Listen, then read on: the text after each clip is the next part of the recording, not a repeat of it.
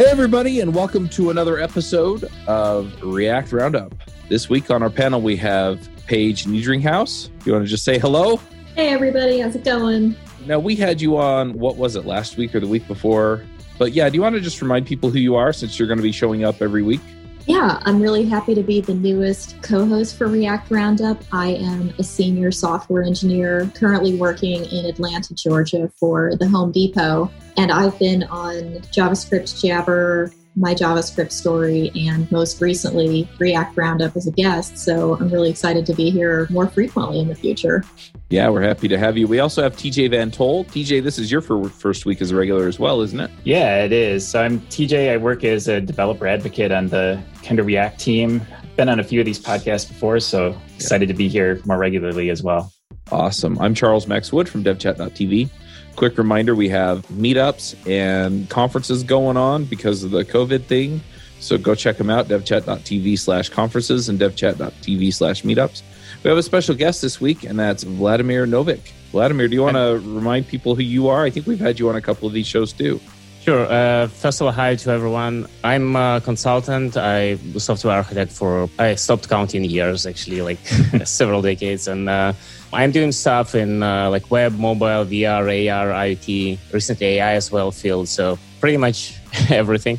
Yeah, I've been at a couple of other podcasts, such as like React Native Radio, and I've been at Vue podcast. Mostly, I do like React Native, Vue as far as the front end concerned. Then obviously the whole architecture stack for the other technologies I use. So early in my career, I figured out which jobs were worth working at and which ones weren't, mostly by trial and error. I created a system that I used to find jobs and later contracts as a freelancer.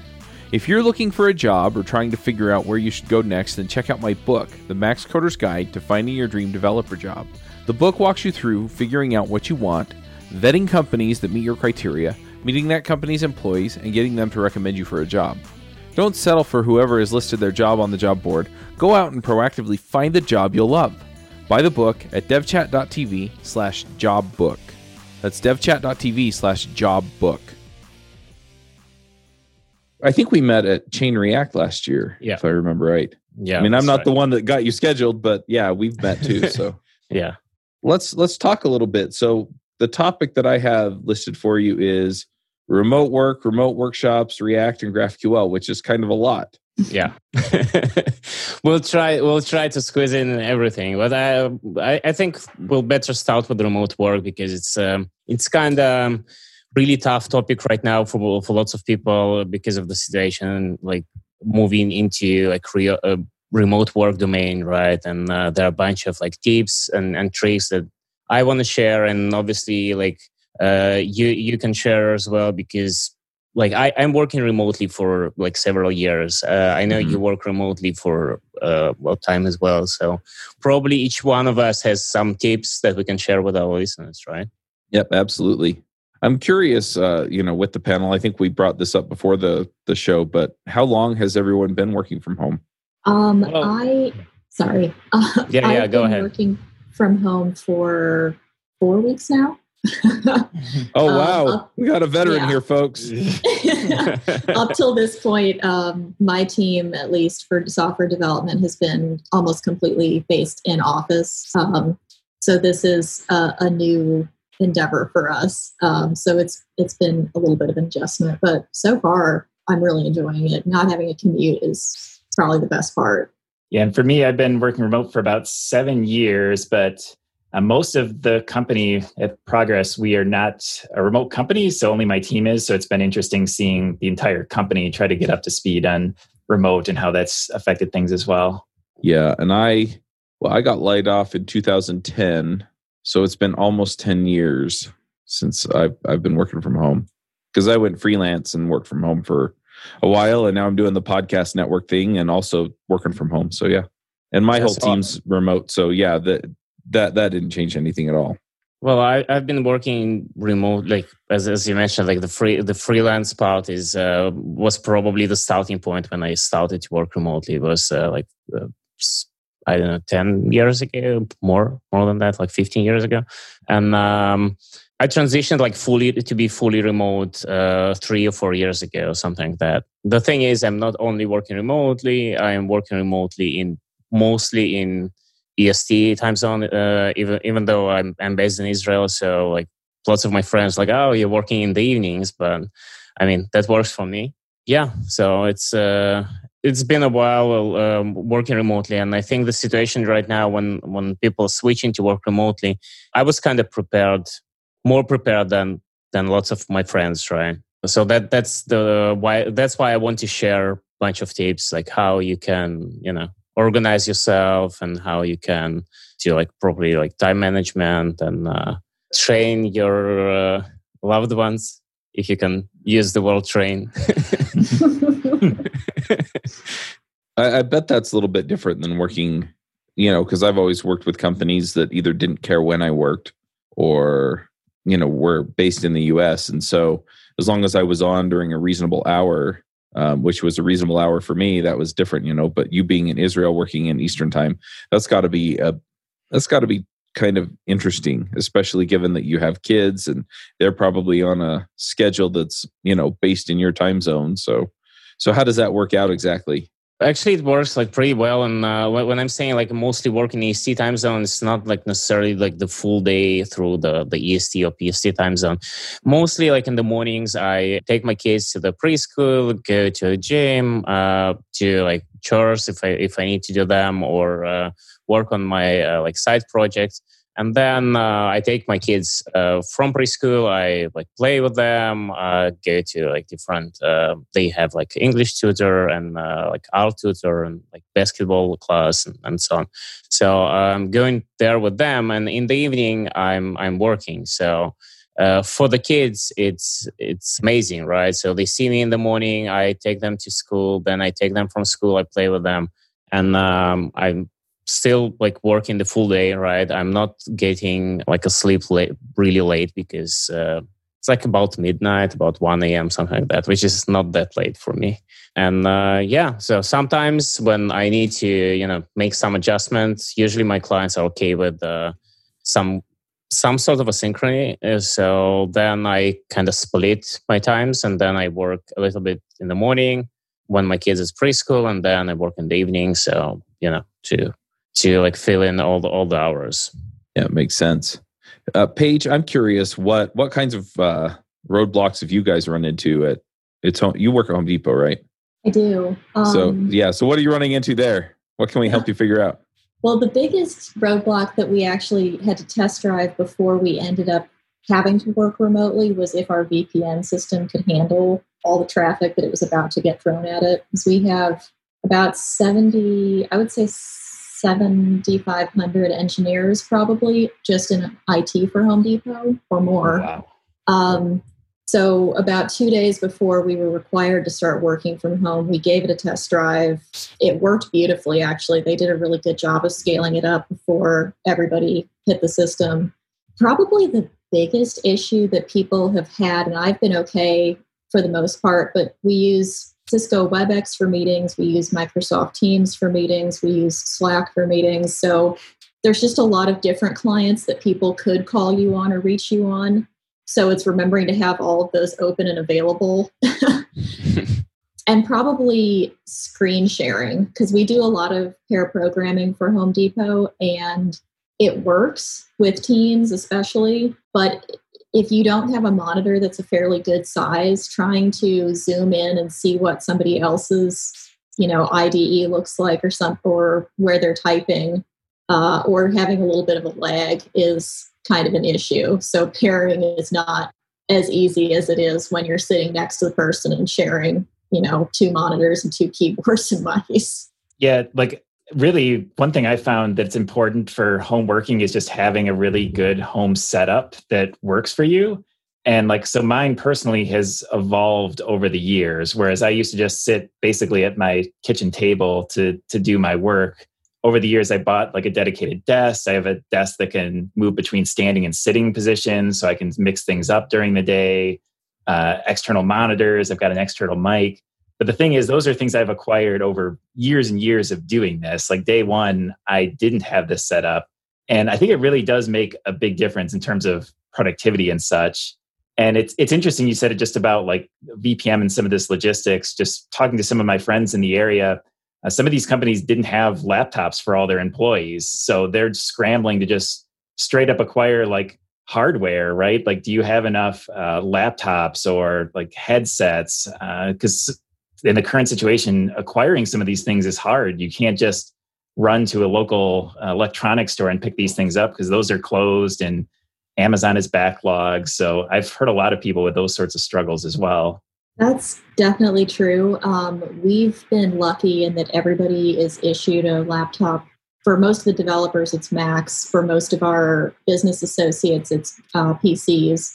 So the laptop hasn't been as much of an issue, for at least for my team. What has been the issue, though, is extra monitors, because we're used to usually at least 2 monitors, keyboards, mice.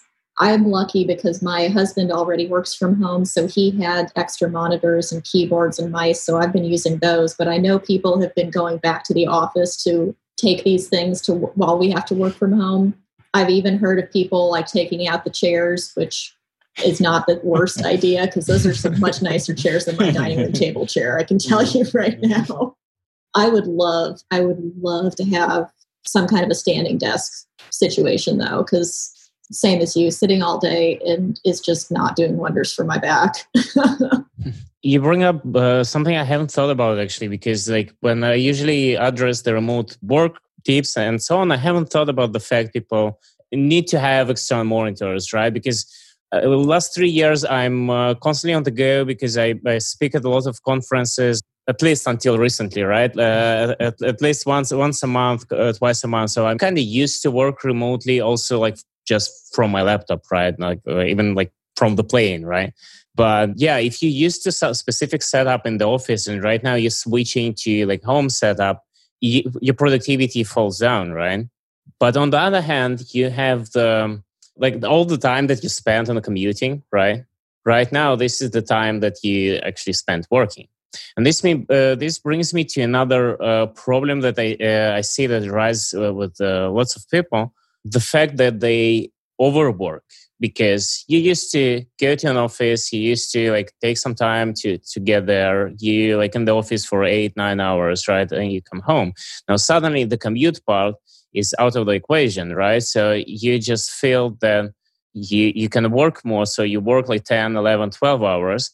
Now, because like if you don't time all your work and you just used to, start with something and finish the task whenever it's done, you can easily find yourself in the middle of the night working like 14, 15 hours on something, right? That's because when you switch to remote work, you basically lose this difference between what is work and what is personal, right? Mm-hmm. And this is from lots of perspectives, right? You lose it as time reference, like place reference, right? But your loved ones also lose it, right? You're at home, you can do stuff, right? You can go bring groceries, right? So it's that's what I meant when I said we also need to train our loved ones, right? Train is not a good word. What would I say? Be accustomed to our new environment, right? So, for instance, my kids, they know that certain times in the evening, they need to knock on the door to enter, right? Because they know that I'm working. Or if they hear myself on the call, they won't walk into the room. Right now, it's quite different. Right now, I'm literally barricading myself because of my kids are just bored at home. And I'm actually, I have the heavy punching bag in front of my door, barricading myself. Not because I don't want to be with my kids, but because it's harder right now with the kids staying at home to give these kind of boundaries, right? But this is something that they, with time, they get accustomed to the fact that they even need to knock whenever, during the day and so on. I hope that the whole situation won't be too long for them to get accustomed to the situation. They just staying at home and not going to preschool. But yeah, let's hope. That's funny. Your number one tip is kind of my first tip as well, because I know when I first started working remotely, I actually developed some eye problems from staring at a screen for too long. Because when you're not in an office, you lose those. There's certain built-in breaks that you take, whether you realize it or not. It's like going to talk to other people about some problem you're having, or going out to lunch, or people leaving at the end of the day being a queue. They're like, oh, hey, the day's probably over. I should take off, or some appointment you have to go get your kids, something like that. And without those natural signals, your first tendency is just to keep working. And also, when you work remote, you almost have this built-in thing that you feel the need to show that you're working, to prove that you're working, because your boss, your coworkers aren't there right there next to you. They can't see that you're sitting staring. So you feel the need to show, like, I'm doing things. Look at all these things I'm doing. I'm answering all these emails right away. And you could really, it's in your best interest to sort of fight against that temptation, to take some breaks, do something like go for a walk. You're at home, so you can leverage some of just being at home. You could take a break to do some laundry, to do some tasks around the house. And at least for me personally, I found that doing that actually makes me more productive, because like anything else, if I try to just do something straight for 7-8 hours, over time, I'm going to be less productive, and just walking away from things for a bit can help give me new ideas, just approach things differently and not get completely burnt out throughout the day. Yeah, and it actually, if you think about how much time you spend commuting, just chatting with coworkers, right? Drinking coffee, going for lunch during the day in the office. And if you sum these hours, let's say you're effectively working for 6 hours out of the working day in the office, right? Plus, for every person, commute is different. But let's say when I worked at the office, it was 2.5 hours commute every day, back and forth. It was office was not that close, and I spent basically 2.5, 3 hours to get to the office, and I stayed there for 8 hours, 9 hours, right? So it's 12 hours, right? 11, 12 hours. From door to door, right? When effective working hours are 6 or 7, right? Now, when you do the time management properly, right? When you time your tasks, as you mentioned, you have these time slots, or you split your time to also do home stuff, right? And not to be that exhausted of the continuous working period, right? Then you can work effectively, not the 6 hours, but 8, 9 hours, right? And you will feel way better because you will have lots of spare time suddenly. And it will be better for the company because you will be more productive, right? And I think that's the reason why more and more companies, not even leave aside the situation we have this year, but in recent years, more and more companies are switching to remote because they understand the employees want to be a home comfort of the home. They want to be, happy doing being with their family, and they can be way more productive. And also employers don't need to spend all these tons of money on renting an office or buying an office and having all these set up in the office and so on. And it's easier and even better to just buy a computer for your developer instead of buying cookies in the fridge for half a year, right? Will be pretty much the same expense. Well, I'm probably exaggerating, but that's the point, right? When employers are happy working in comfort of their home, then the company is productive. The problem that arises in working remotely is social distancing, right? Because when you're in the office, you speak with people, you see them. And I think, you mentioned that you have this urge to kind of show your boss you're working. And I'm not saying it's a bad urge. I'm saying the other way around. If you work remotely, to say what you're working on so people will know what you're working on, because it's really easy to lose the track of who is doing what, right? But it's really important to see people as well. That's why when I did last year a couple of workshops, so actually teaching companies how to migrate to remote work. And in one of these workshop, we discussed the fact that people need to see each other, so they need to have these Zoom meetings face to face with camera and all the setup and everything. And this meeting is not supposed to be like work related. It's just, hanging out with people. It makes difference. And you don't necessarily have to book a time slot for that, but it's enough to have like daily stand-up and stay for 10 minutes more after the stand-up and just talk with people about their bunch of stuff, right? Then you kind of replicate the office environment while being remotely. Yeah. If you're a front-end developer looking for remote work, then I recommend G2I, a React and React Native focused hiring platform that will connect you directly with their clients that need your skill set. What makes G2I a unique hiring experience is that they spend the time marketing you to their clients of your choice. G2I is a team of engineers that technically vets you up front. If you pass their vetting, their clients have agreed to skip their initial interview process, saving you time and energy getting your next gig. They take care of all the hard work for you so you can get focused on development. To join G2I, go to g2i.co and apply. My team actually has started doing something similar to that. So we do have a morning meeting where we all get on and talk through daily stand-up and what we've been doing or working on. And then lately, once a week, my manager has been organizing a team-wide meeting where we all just hop onto Microsoft Teams and talk for half an hour about whatever is going on. So people will give updates on like how busy their Publix was, where they got their groceries, or if they could find toilet paper at Costco or Sam's. Yeah. As well as kind of what their families or spouses are doing while they're working and how that's going. So I completely agree. Just the little human interactions of, just random conversations we miss out on by working remote. So trying to set a time where everybody gets together and just talks about that for a little bit seems to be great for boosting morale for us.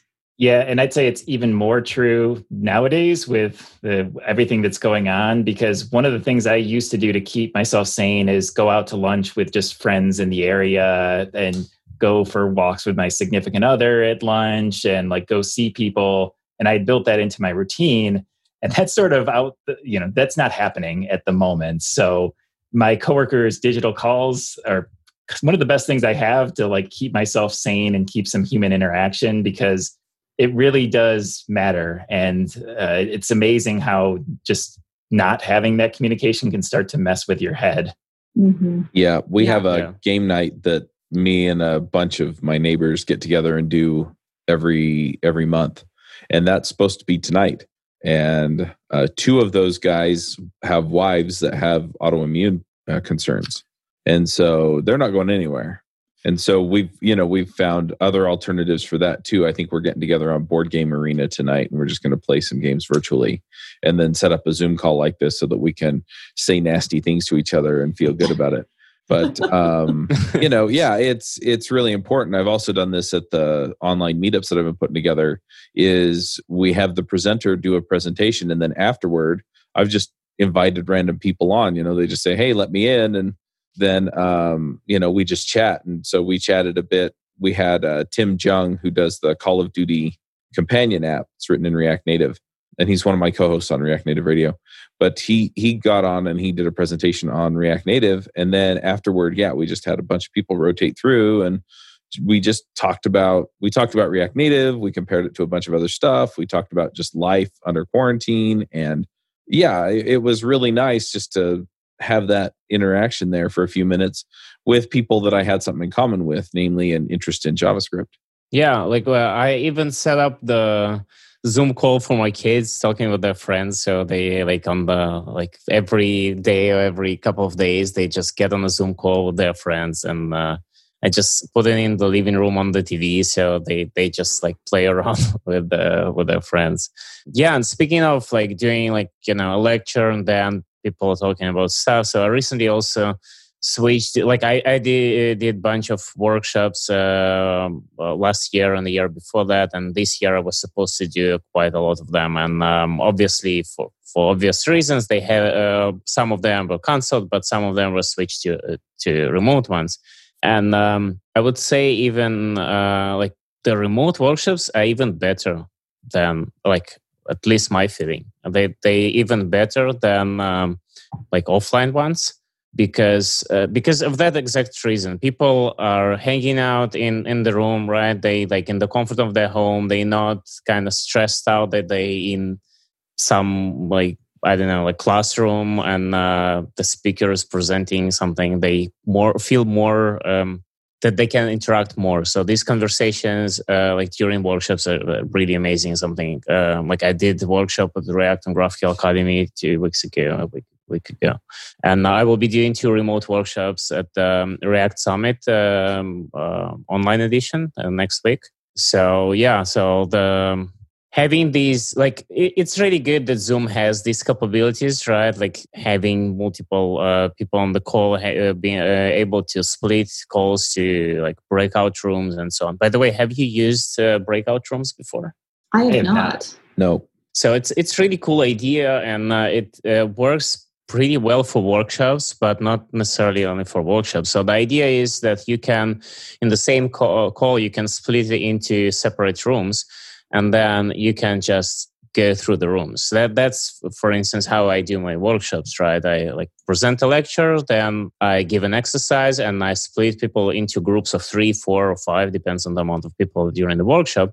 And they like pair code, like screen sharing in the same room, which makes it way more interactive than the regular workshop, because regular workshop, sometimes people just sit alone and code.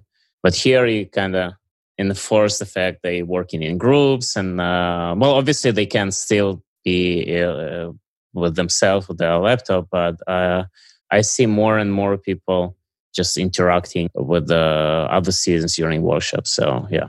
What was the name of it again? Is it just part of regular Zoom, or is it like a whole separate like installable to get that functionality?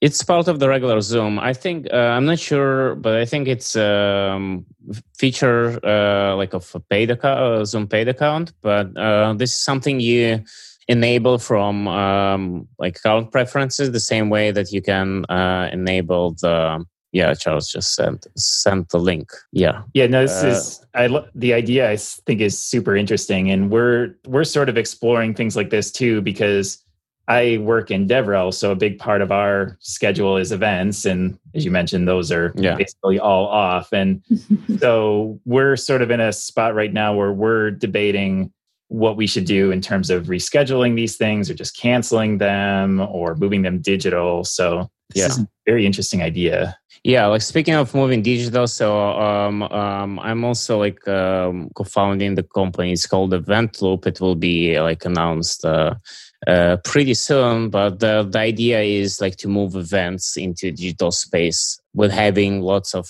additional capabilities, not just like Zoom calls, but having like specific like interaction platforms, like social add-ons and so on. So this is something we are working right now as well as part of my time when I barricade myself from my kids.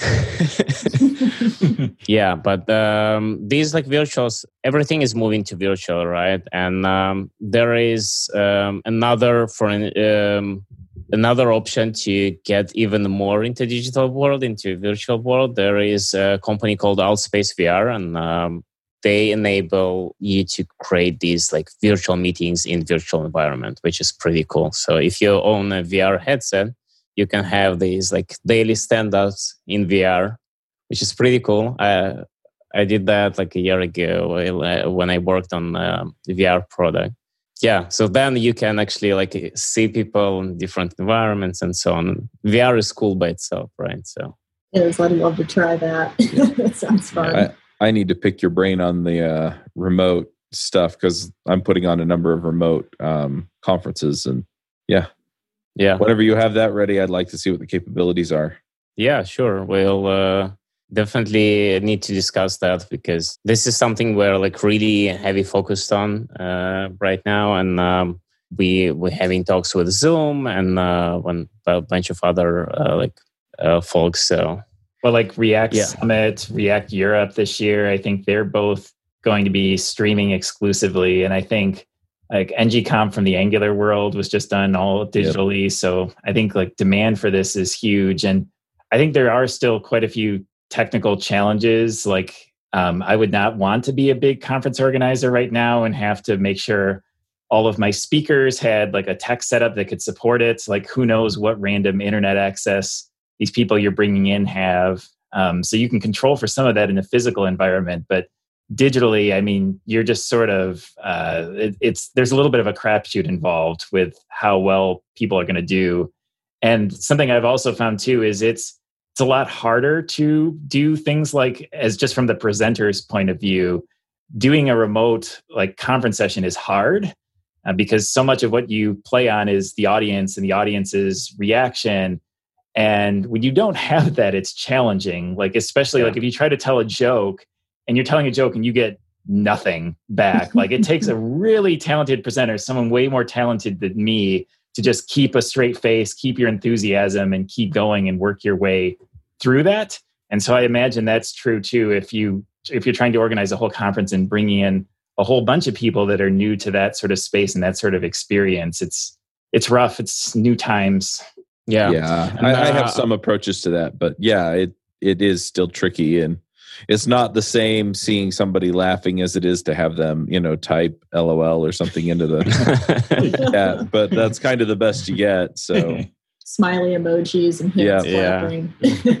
Well, I think the one thing that really helped me doing like remote talks was I think year and a half ago, 2 years ago, when I started streaming on Twitch, like live coding on Twitch, right? And you start streaming and you have 0 viewers, right? And you're just streaming, mumbling to yourself and coding, right?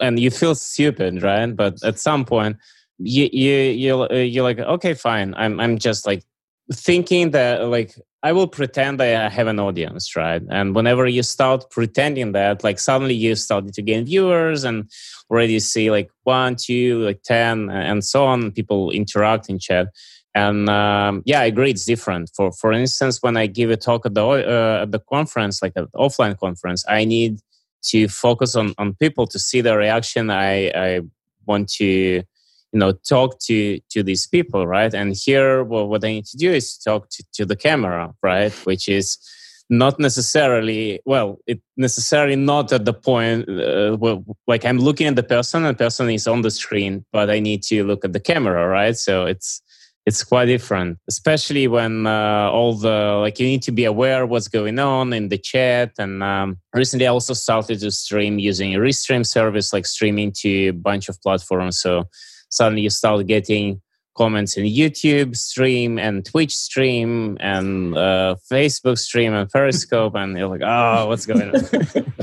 So yeah, like Restream, for instance, they have this capability. You can run Restream chat and you get all of these in one place. Yeah, I've used Restream as well. It's a terrific service. You're all real quiet, so I'm going to take that as a no. Yeah. So anything else you want to cover with regards to remote work or remote workshops? I think we're going to have to push the GraphQL discussion to another week. Yeah, we can totally do the GraphQL in another way. Especially in GraphQL, it can be like totally like several. The great thing about GraphQL, it's very simple. I mean, I think 5-10 minutes we can brush over it. Oh yeah, that we always say that, man.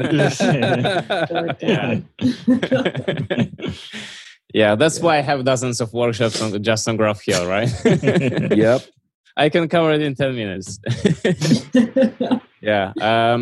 Speaking of like remote workshops and remote work, I think the main takeaway is I think it's important to educate yourself what are the best time management options for you, right? And which ones you want to use, right? And another one is respect your personal time. This is what the main one, because I see lots of people that just work like you just burn out really quickly if you don't respect your personal time.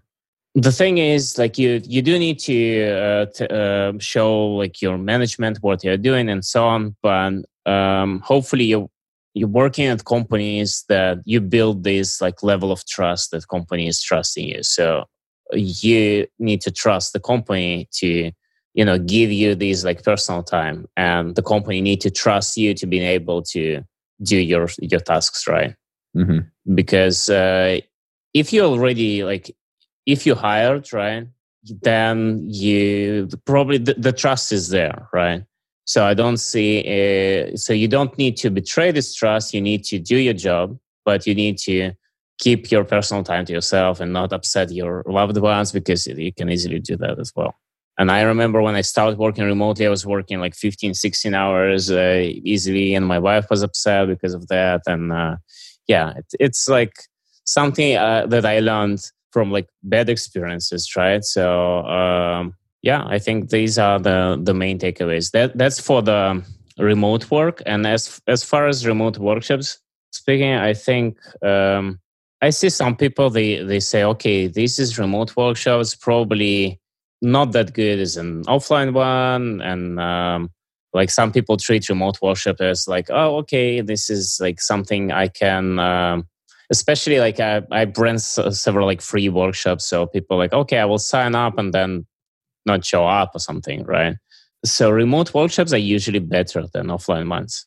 So that's something to take in mind when you see, and probably our listeners will see a lot of remote workshops in next month, right? So when you see these remote workshops, treat them as like you have the opportunity to have like experience from something better than the offline workshop, because you don't need to fly to like a different country. You don't need to like attend, like spend your time all the commuting to the workshop, right? Just sit in the classroom. You never know what, like if internet will be good there, right? And you at the remote workshop from the comfort of your home, you will meet like a bunch of amazing people during the workshop, learn new stuff. So that's the main takeaway for remote workshops. They are more engaging than offline ones, and hopefully more and more people will get into teaching remote workshops, because all of us have too much spare time if we manage our time correctly, right? Like quarantine and stuff. And using this time to learn something new or brush up on our skills, it's crucial. Yep. So these are my takeaways for these two topics. Great. Are you stuck at home climbing the walls when you should be hanging out with the community at the latest conference to get canceled? Are you wondering where to hear your JavaScript heroes like Amy Knight and Douglas Crockford and Chris Heilman? After the cancellations, I decided to put on a JavaScript conference for you, online. I invited my favorite folks from around the web and got them to come speak at an online event just for you. Go to jsremoteconf.com and check out our speakers and schedule. The conference is on May 14th and 15th. Come join us at an online conference that we guarantee will keep you safe and keep you informed. jsremoteconf.com. Well, let's go ahead and do some picks then. Yeah, you've done these shows. All of you have, so you kind of get the gist on picks. TJ, why don't you start us off? Sure. I just got one. So my pick is actually Twitch, which came up earlier. And we've been playing around with Twitch a little bit more at work. So I've sort of been someone that's been skeptical of Twitch. Like, why would you ever watch someone playing video games? And then I actually sort of, in the last, really ever since this whole quarantine situation went down, after struggling to find shows that I care about at this point, spent some time on Twitch looking around. And I think if you do that, you can find some oddly compelling streams, whether that's for video games or even for other random topics. Like I watched somebody cook the other day, and I don't know why it was fascinating, but it was. So if you're someone that's been skeptical of Twitch, maybe just hop in for either a video game you care about or something else. Can be a good way to spend the time that we've got. Nice. Paige, what are your picks? I've got two today. So the first one is a Mac plugin. It's called Shift It, if anybody is familiar with it. Basically, it replicates what we could do if we had a Windows machine, where you can kind of snap browser screens, or really whatever screen you're focused on, into a particular piece of your monitor. So if you want to snap it to the right for half screen, snap it to the left, or do full screen, there's keyboard shortcuts for it. And it's probably one of the first things I install on any Mac that I get, just because it's so incredibly useful for having multiple things going on at the same time. Other one is probably something that everybody who's not been living under a rock has heard of, which is Tiger King on Netflix. I didn't want to like this series. I really didn't, just because so many people were talking about it. But we ended up watching a couple episodes the other night, and it's amazing how engrossing it becomes just from like the first 15 minutes of the series. So I'm binging through those right now, and it's just like a train wreck that keeps getting worse every episode, but you can't look away. So I would encourage it. It'll definitely take you a couple of evenings to get through, and it's very entertaining. Yeah, I keep hearing about it, but I haven't watched it yet. So Same. Yeah, that was me last week. So I've got a couple of picks. Somebody mentioned, I think it was Paige mentioned that, monitors, working from home. And then Vladimir mentioned also that, he travels a lot and it makes it kind of tricky to, to take another monitor with you. But I've found these Asus portable monitor setups, and essentially, they just kind of fold up and you can put them in your bag. They fit nicely into my laptop bag next to my laptop. Anyway, I can take them with me wherever I go. They just hook up via USB. So what that means is that I have to have a dongle for my Mac. It drives me nuts. It still drives me nuts. It's like, just put a USB plug on it, not a USB-C plug on it. But anyway, so I've really been happy toting that around for a while and using something like that, because then I can do 2 screens and I didn't really have to carry that much more setup. I have actually put a 15-inch monitor with the stand in my luggage before when I've traveled, and it's just a pain to deal with. But this is real easy because it just folds up flat and goes in your bag. So I'm going to pick that.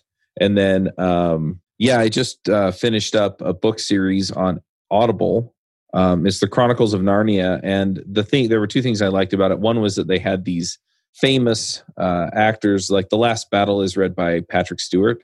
He actually does like little voices for the mice and stuff. Anyway, so it was awesome. But you get this is the other thing I liked. You get the whole series, the whole Chronicles of Narnia for 1 credit on Audible. And it's the Chronicles of Narnia adult box set edition. And yeah, the first one was somebody else that I had heard of before too, and I can't remember. But I've really, really enjoyed those. So I'm going to pick that book as well. Vladimir, do you have some picks for us? I actually have a lot. So, like speaking of Twitch, for instance, I just want to mention that I'm streaming on Twitch on a weekly, bi-weekly basis. So I'll share my Twitch account as well. Apart from that, so I mentioned the company I'm co-founding. It's called eventloop.ai, and we are really early stage right now, but we have really ambitious plans for virtual events and doing some awesome stuff. So if you're interested, there is you can subscribe for updates. There is a really cool tool which can be really beneficial for lots of people working remotely right now, and it's called Crisp AI.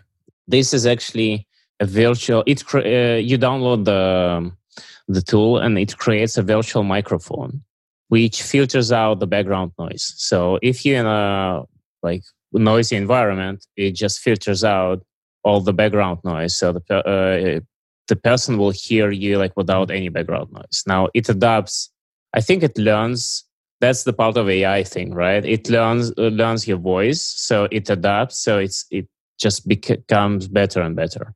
And it's pretty amazing. For instance, high pitch noises, or if you talk to a microphone, you enable Crisp AI and you just clap your hands, you won't hear clapping your hands in the recording because it filters out this noise. So it's pretty cool.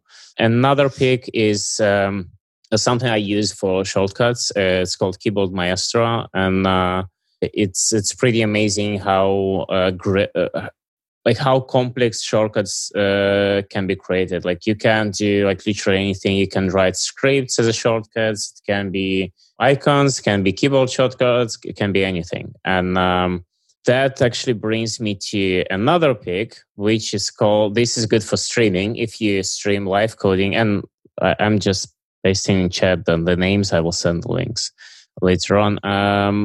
Now the Stream Deck is a physical product. Is a physical deck with buttons that you can attach to anything, opening apps or running shortcuts and so on. And it's really nice when you stream something. You need to switch different scenes. You want to have a presenter view, then switch to screen share, mute your sound, stuff like that. So you can use it by just hitting the physical buttons, which is really convenient for streams and for teaching in general. And the last one is something I know it's like not a new one, but something I haven't used and started to use and like amazing by capabilities called Notion. You're probably all familiar with Notion for not just like note taking, but you can extend it. Like when you extend it with like linked databases and having like to-do lists and Trello and everything in one place. And it's pretty amazing. So I just started to use it for everything, both like company-wise and the personal things, and I feel way more productive using this. So yeah, a lot of picks. Awesome. If people want to connect with you online, where do they find you? Yeah, so I have my website, which is supposed to get through some rebranding in upcoming weeks. But basically, it has all the social links. I'm mostly active on Twitter. So if I post a new blog post and so on, you can just follow me on Twitter and you will see the notifications. So it's I'm not creative at Twitter name, so it's just Vladimir Novick. That's it. Yeah, and feel free. My DMs are open. So if you like have questions and you want to like consult on something, just send me a DM and let's talk about stuff. Yeah. Sounds good. All right. Well, thank you to our panel and thanks for coming, Vladimir. Yeah, thanks for having me on the podcast. It was really cool. All right. There's some really good tips in there. Yeah. I'm going to go ahead and wrap us up. And bandwidth for this time, segment is everybody, provided by CacheFly, the world's fastest CDN. Deliver your content fast with CacheFly. Visit CacheFly.com to learn more.